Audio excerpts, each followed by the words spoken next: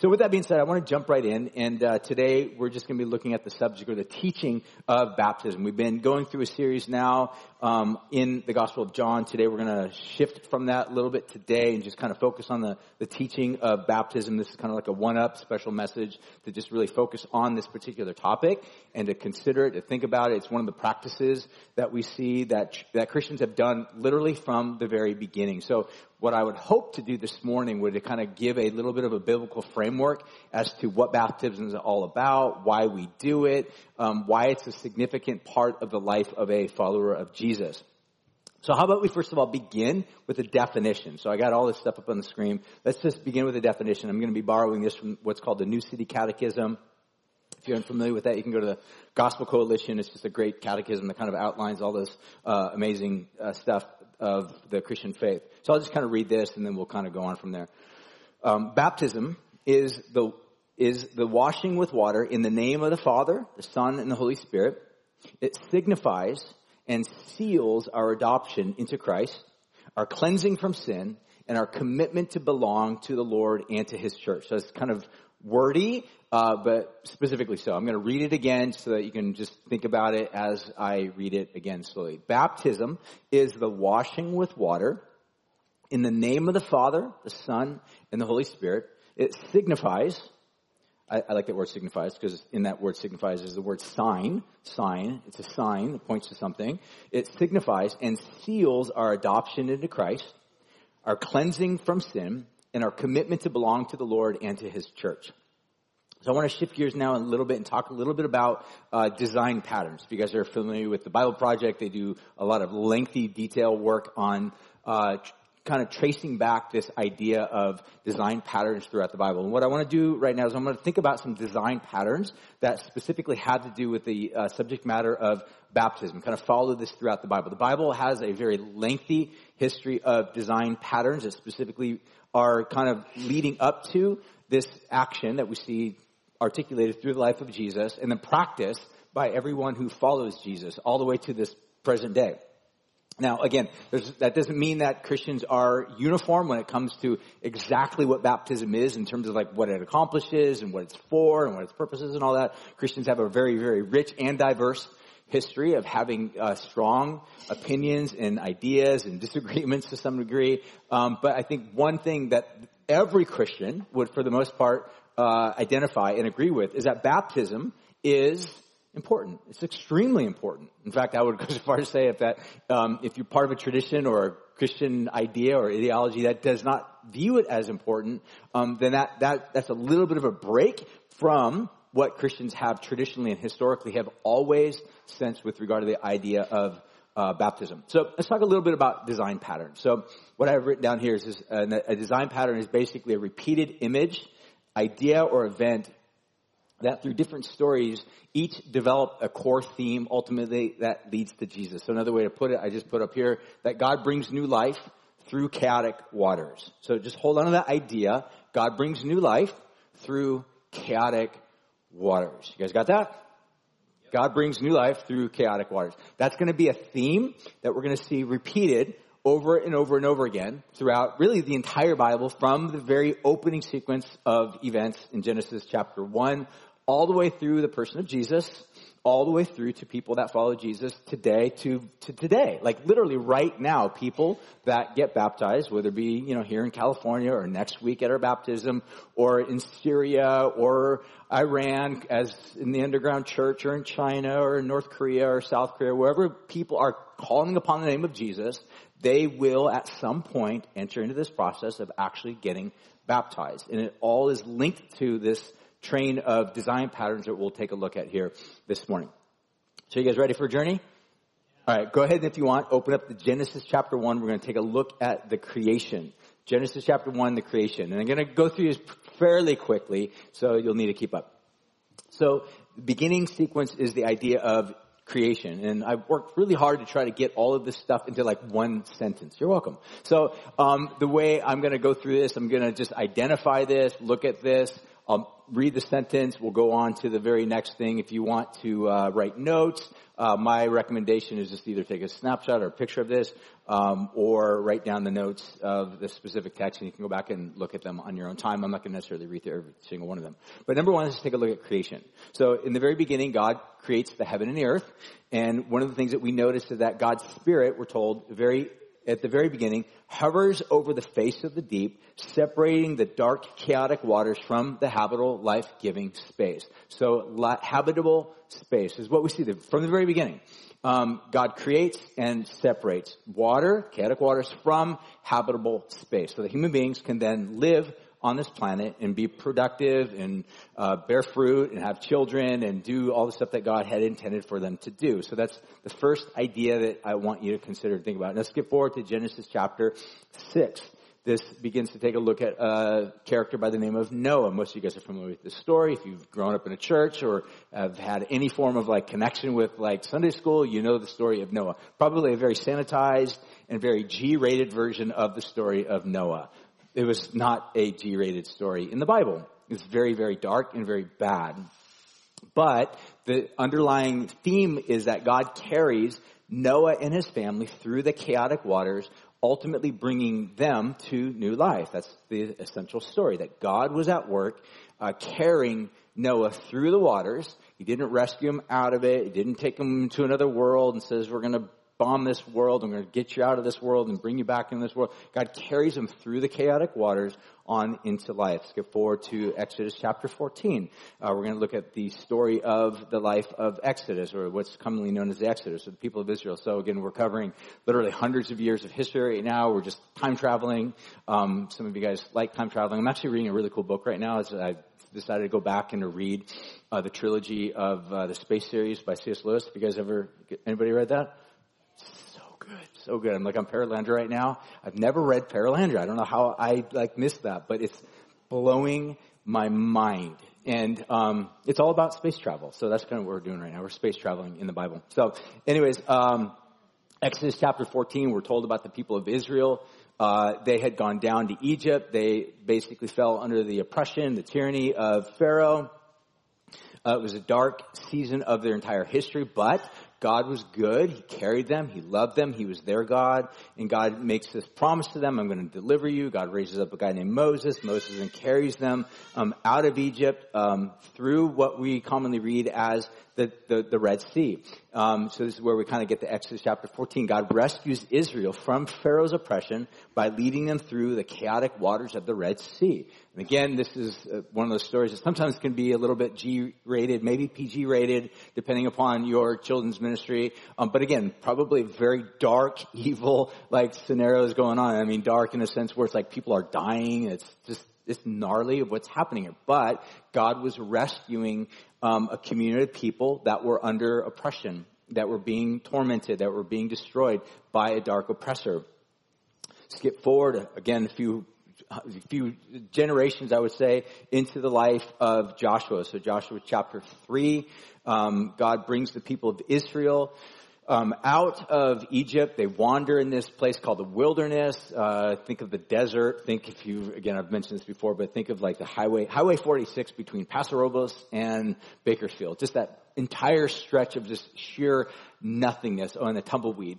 And that literally is like the wilderness where the people of Israel lived for an entire generation, 40 years that we're told that they lived out there.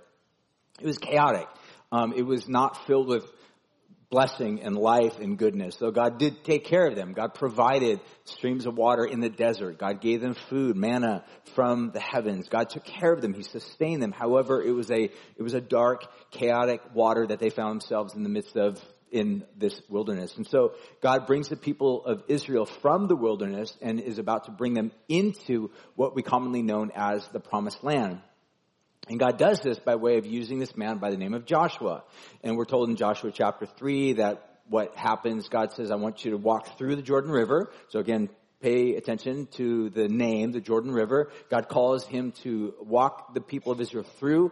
They walk through on dry ground. Again, there's a whole procession about this. But what we're told about this is that God led Israel from the desert wilderness into the Promised Land by passing through the Jordan River on dry ground. So again, the theme of God doing this work of bringing new life and salvation through chaotic waters. Skip on hundreds of years forward now into the life of a guy by the name of John the Baptist, or John the Baptizer, if you're familiar with him. Matthew chapter 3, if you want to turn there.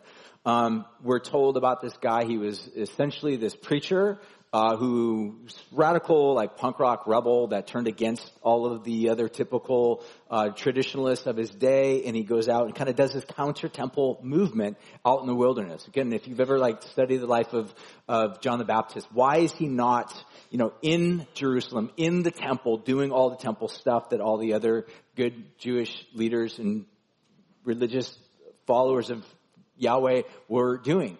John sees himself as a really unique voice that essentially pulls away from all of that, goes down to, guess where? The Jordan River. Why the Jordan River? Because John's basically reenacting something. It's kind of like street art, street theatrics. John's basically recreating a scenario that would have been familiar to the people of Israel's history. And we just read it in the story of Exodus, but specifically in the story of Joshua, where they were coming out of the wilderness on into the promised land. So here's John, hundreds of years later, reenacting, recreating basically this entire same situation. But what John's doing is he's calling people into a state of renewal of their covenantal identity as the people of God, if you want to put it in air quotes, by practicing repentance and water baptism. Why is John doing this? Because John recognizes that what happened, just like happens throughout all history, is that people can have and start with a particular vision about what the good life is, or what Christianity is all about, or following Jesus, or they might be raised up in a really good family, and you might have been a really good mom that imparted good, godly ideas and thoughts and concepts into the lives of your children, but your children have wandered. And that's painful. It's extremely painful to watch children make choices again and again throughout life that lead away from Jesus, that lead into brokenness, and that's extremely painful. But the fact of the matter is that what John's doing is he's calling people back to say, hey, don't forget your identity. Don't forget where you came from. Don't forget to whom you belong.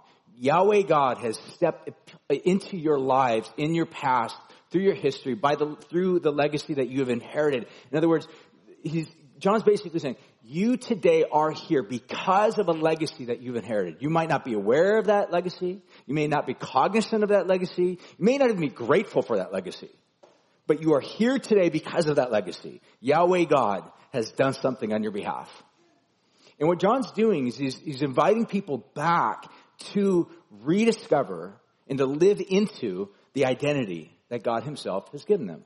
This is a really interesting thing to consider, especially I think in our culture today, where, again, much of our culture today is all about erasing, condemning, critiquing any form of legacy that we once had, or our historical values, or our moorings, or tradition. And there's a tendency to think really negatively upon mom and dad, or any form of, leading figures within your life. And this idea of just being your own self-created human being, becoming your autonomous self, your actuated self, however you want to describe it. But what ends up happening is we become people that I think, get fatigued by way of the choices that are available to us. And then we just kind of lose ourselves. Our identity gets lost. As a loss of our identity also goes out the door, our value of meaning and purpose in life. And before you know it, we're really just a community of people that have no idea who we are. We have this collective sense of amnesia. We don't know who we are. What John was doing is he was calling these people out of this collective amnesia and saying, guys, remember who you are. Remember what God has done. How is he calling them back into that? Get baptized. Why is he doing that? It's a way of saying, remember your forefathers. They were brought out of the wilderness through the Jordan River on into the promised land. John's literally doing the exact same thing as a way of just saying, you are God's people. Don't ever forget that. That's an important word, I think, especially for our culture today. It's like, if you forget who you are, where you came from, the identity that you've been given, then you will have to at some point try to find and craft another form of identity. But the question is how's it going for you? How sustainable is that? How life-giving is that? How much hope does that provide for your soul? And what John is calling them to is to receive this identity as opposed to craft an identity. And then on forward, just a little bit, a few months, specifically in the timeline, to the life of Jesus. And this is Mark chapter 1, like verses 9 through 11. And I'll just kind of read a little bit of a selective passage of this. And essentially it tells us that Jesus was baptized. Then we're told that the Spirit of God descended like a dove upon him as he ascended out of the water. And then we're told that God speaks. And God speaks to his son Jesus. It says, "You are my beloved son, and I'm well pleased with you." And what we see here with this particular event, that Jesus himself gets baptized. And again, this raises a lot of questions. Like, why did Jesus get baptized? Did Jesus need to remember his identity? Did Jesus forget? Did Jesus have amnesia? Did Jesus sin? Was there anything that Jesus needed to be repenting of? And the answer to all that obviously is no. Jesus knew exactly who he was. He was sinless. He was always consistently walking in obedience to God. So this raises the questions that a lot of scholars and theologians have tried to ponder over the years. And the best way I would just kind of give an answer to this is that what Jesus seems to be doing is he seems to be saying, I am identifying my mission, my role, my identity with God's people. As broken as they are, as prone and subject they are to amnesia and loss of identity, as prone and subject they are towards entering into places of temptation and sin, Jesus seems to be saying, I'm coming into this world as one that's deeply aware of that state and the condition of human being for the purpose of saying, I've come to rescue and redeem and heal and bring hope. So Jesus himself then gets baptized. And last thing, just kind of like a little bit of a freebie, we see throughout the remainder of the New Testament, one of the great examples of preaching, like in the New Testament, in the book of Acts, Peter, the apostle, stands up and he preaches about the good news of Jesus, that Jesus had come, he died, he rose again from the dead, he's alive. And what Peter says essentially in this message, when people kind of ask him, like, hey, what should we do about the message? In other words, we want an action item. What are some action item steps that we can actually take? And here's what Peter says. The action items that you can take is this. Peter says in Acts chapter 2, verse 38, if you're taking notes, it says, repent and be baptized, every one of you, in the name of Jesus, for the forgiveness of your sins, and you will receive the gift of the Holy Spirit. And this is Peter's invitation to essentially say, here's what it looks like to act upon this information.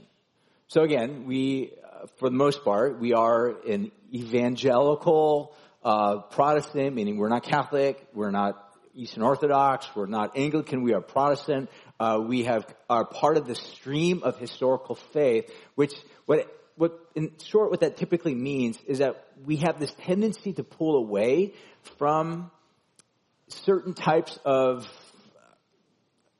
rituals, of which sometimes baptism becomes one of those things where it's just ritualistic, and there's a tendency to kind of think really lightly or poorly about certain rituals. And what I would suggest to all of us as a community, that we need to first of all begin with the Bible. Like, what does Scripture teach?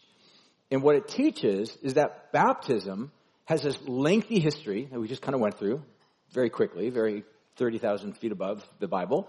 But it takes form and shape through New Testament characters like John the Baptist, Jesus, Peter, all New Testament writers.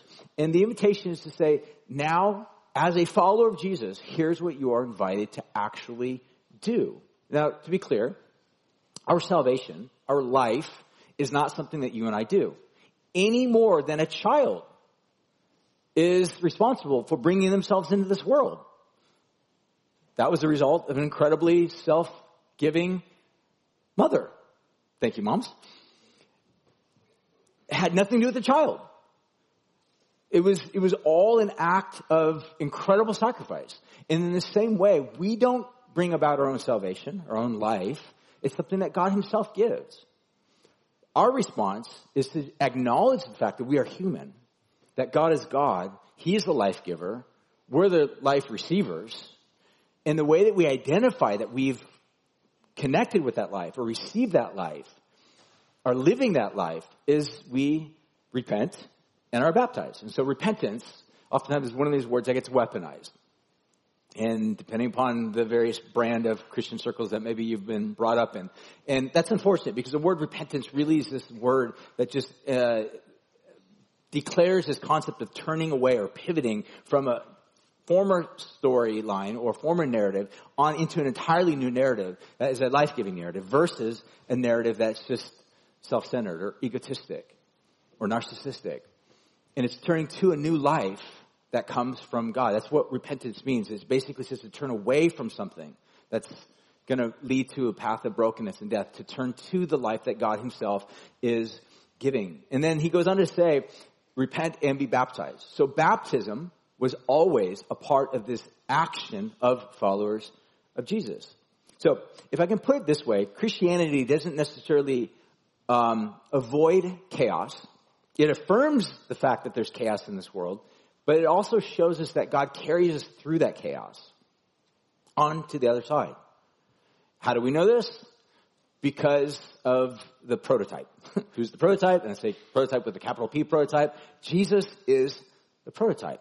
He is the one that's coming in this world that suffered chaos. That's what happened on the cross.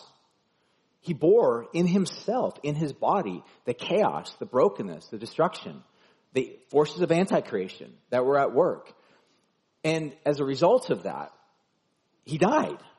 He was buried in a tomb 3 days, but then rose again. And as a result of rising again, proving his victory over the grave, over sin and death, and then ultimately bringing people that follow him into newness of life. So if I can put it even more succinctly and simply, those that follow Jesus ultimately get baptized, just like he himself was baptized. Physically in water, but then also baptized into death, but then ultimately into life. Followers of Jesus will get baptized. Does baptism save us? No, it's an act. But it demonstrates the fact that we have actually been acted upon by God and saved. So that's what baptism is really all about. Now I want to return back to essentially the summary that we had started with. Or finish with this little summary, which is kind of that little definition. So I want to read this again, and we're just going to finish with basically 3 bullet points that can maybe be derived from this. So again, listen to this. Baptism is the washing with water in the name of the Father, the Son, and the Holy Spirit. It signifies and seals our adoption into Christ, our cleansing from sin, and our commitment to belong to the Lord and his church. So I think of this in 3 basic headings. Number 1, it refers to this rescue of the triune God, Father, Son, and Spirit. If you had noticed that, it's really significant. As followers of Jesus, we believe in what we would describe or historically been identified as the Trinity. This one God, single God, one God, identified by way of Father, Son, and Holy Spirit. What we see in that is God the Father, God the Son, and God the Spirit have been working together on your behalf to rescue. Christians have always historically believed this triune nature of God working on their behalf to bring about the rescue. Now again, some of you might think, well, I thought God was out to destroy me. That's been a misperception. That's propaganda. That's fake news. That's false. God is actually your Savior. He's not your destroyer. That's really very good news. Don't believe the propaganda. How do we know that he's a Savior? Just look at the cross. It tells us everything we need to know. This is the level to which this God is for you.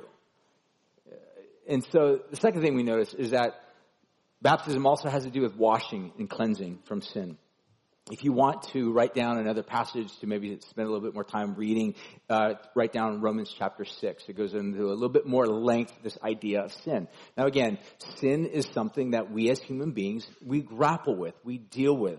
And it's, again, sin is a 3-letter word that we oftentimes love to hate. It gets a lot of bad publicity. But in a short, sin is in essence what the book of John describes is it's lawlessness. It's us creating a law for ourselves, unto ourselves, for our own purposes, to our own end.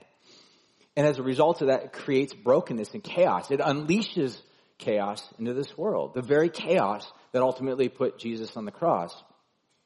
So it brings about brokenness to our own lives. We sin against other people. We've been sinned against by other people. Some of you bear deep trauma and pain and hardships as a result of other people's sin against you.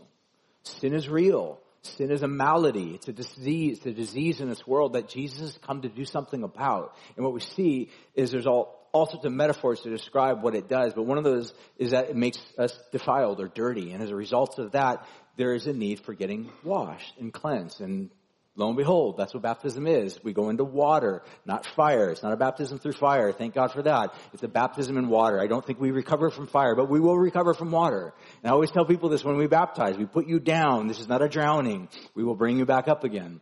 Because that's what Jesus does. He doesn't leave you dead. Sin doesn't have the ultimate say. Life does. This is the God that comes to take sin and death and destruction and judgment and ruin and bring about wholeness and life and goodness and washing and cleansing from sin. And lastly, we see that another final summary is this idea of new life and identity in Jesus. So Jesus comes, he brings new life, but he also, as a little last line right there says, and our commitment to belong to the Lord and to his church. You cannot separate Jesus from his church. It's very popular in our world today to be like, I love Jesus. I hate Christians. I love Jesus. I don't ever want to go to church because Christians annoy me. I'm sorry to tell you, break it to you. That is a complete fabrication and reformation of a Christianity that is suitable to our modern day sensibilities. It is not historic biblical Christianity. I get it. I've been doing ministry for 30 years. Christians are annoying. I'm not going to argue with you on that. Christians hurt people. I have insane amounts of trauma and battle scars that I share with my wife of 30 years of ministry. I have never been more hurt or wounded by anybody else other than Christians throughout my life. I got a lot of it. And when I'm done being pastor here at some point, I'll spend a lot of time working through my own trauma. But until then, what I'm saying right now is I get the argument Christians are probably very problematic. I get it. But they belong to Jesus. They are his church. They're his family. He loves them. He loves you. And if you are a follower of Jesus, we have a family. Yes, they may be annoying. Yes, they may be embarrassing. Yes, they may cause trauma. Yes, they may cause layers upon layers of headache and rapid fire wounding. But at the end of the day, Christianity invites us to align our lives under the headship of Jesus, but also within to a community of saints, community of God's people, to do life together, to work through our pain, our hardships, our challenges, our difficulties together, to find grace from this God that loves us as we orient our lives around King Jesus as our ultimate supreme Lord over all things. And this is really the summary of what it means to be baptized. It all has to do, again, with the rescue that God offers, the washing and cleansing, the new life, and the identification of saying, I belong to this community. This is my tribe. These are my people. That might feel like a weird thing to say because for some of us, we've focused a long time on alienation and removal and isolation. But now might be your time to say, what I want to do is I want to live into all that Jesus has. And it involves all of these things. And it's profound. And it's beautiful. It's good. It's very hard. But life-giving at the end of the day. So, what I want to do right now is I want to show you a little video, as I mentioned, of what our baptisms are like. This was taken from a few years back, so enjoy it, and then I'll close with some final thoughts. Life in Jesus. Jesus not only gives new life, Jesus washes and cleanses us. Jesus brings people into a brand new family, and that's what baptism is all about. And that's what makes this whole event so powerful and transforming, because every human being has a sense of being broken, and filthy, and dirty. Every human being has a sense of feeling alienated or lost. And every human being has a sense of dealing with death. And yet Jesus undoes all that. And that's the story of the gospel in short. And we get to celebrate that in every person that gets baptized. Proclaim you to demonstrate the fact that they are following you, that demonstrate the fact that you have acted on their behalf, that you have washed them, that you have cleansed them, that you have taken them from alienation into a family, that you have given them life in exchange for death. And so, God, we pray right now that as they go in the water, as they come back out, that it would just be the recognition of a brand new life that they have to live ahead of them.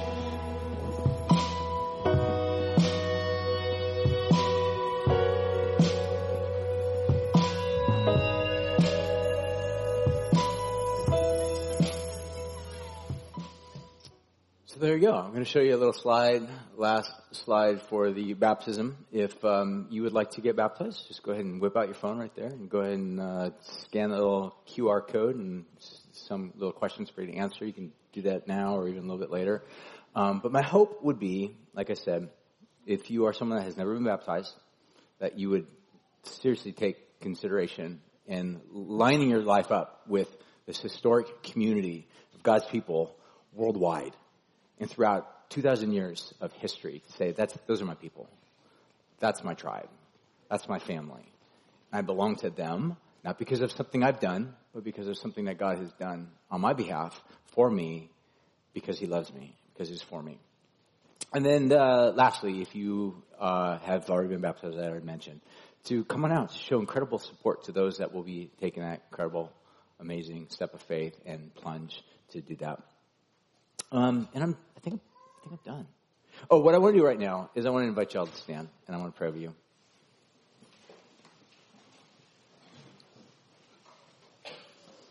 Because it's Mother's Day. We're ending a little bit early. You're welcome. It's a freebie. Anyways, let me pray. Jesus, we thank you so much for your love and for what you've done for us, how you've shown us kindness and goodness. We don't deserve it. But God, you in your goodness, because you overflow with it, have been generous with who you are and what you are able to create and produce. God, we thank you that we can be recipients of that, and that would transform and change our lives and our future and our current state right now where we're at. God, I pray for anybody here this morning that might be far from you or trying to make sense of who you are and what you are calling them into. And I pray, God, right now that you, by your love, would draw them. Thank you, Father, that you don't use guilt or shame, but you draw us by way of love. And so, God, I pray this morning that you would draw people to yourself in ways that you alone can do. Thank you for our time together here. And we pray and ask all these things in Jesus' name. We all said, amen.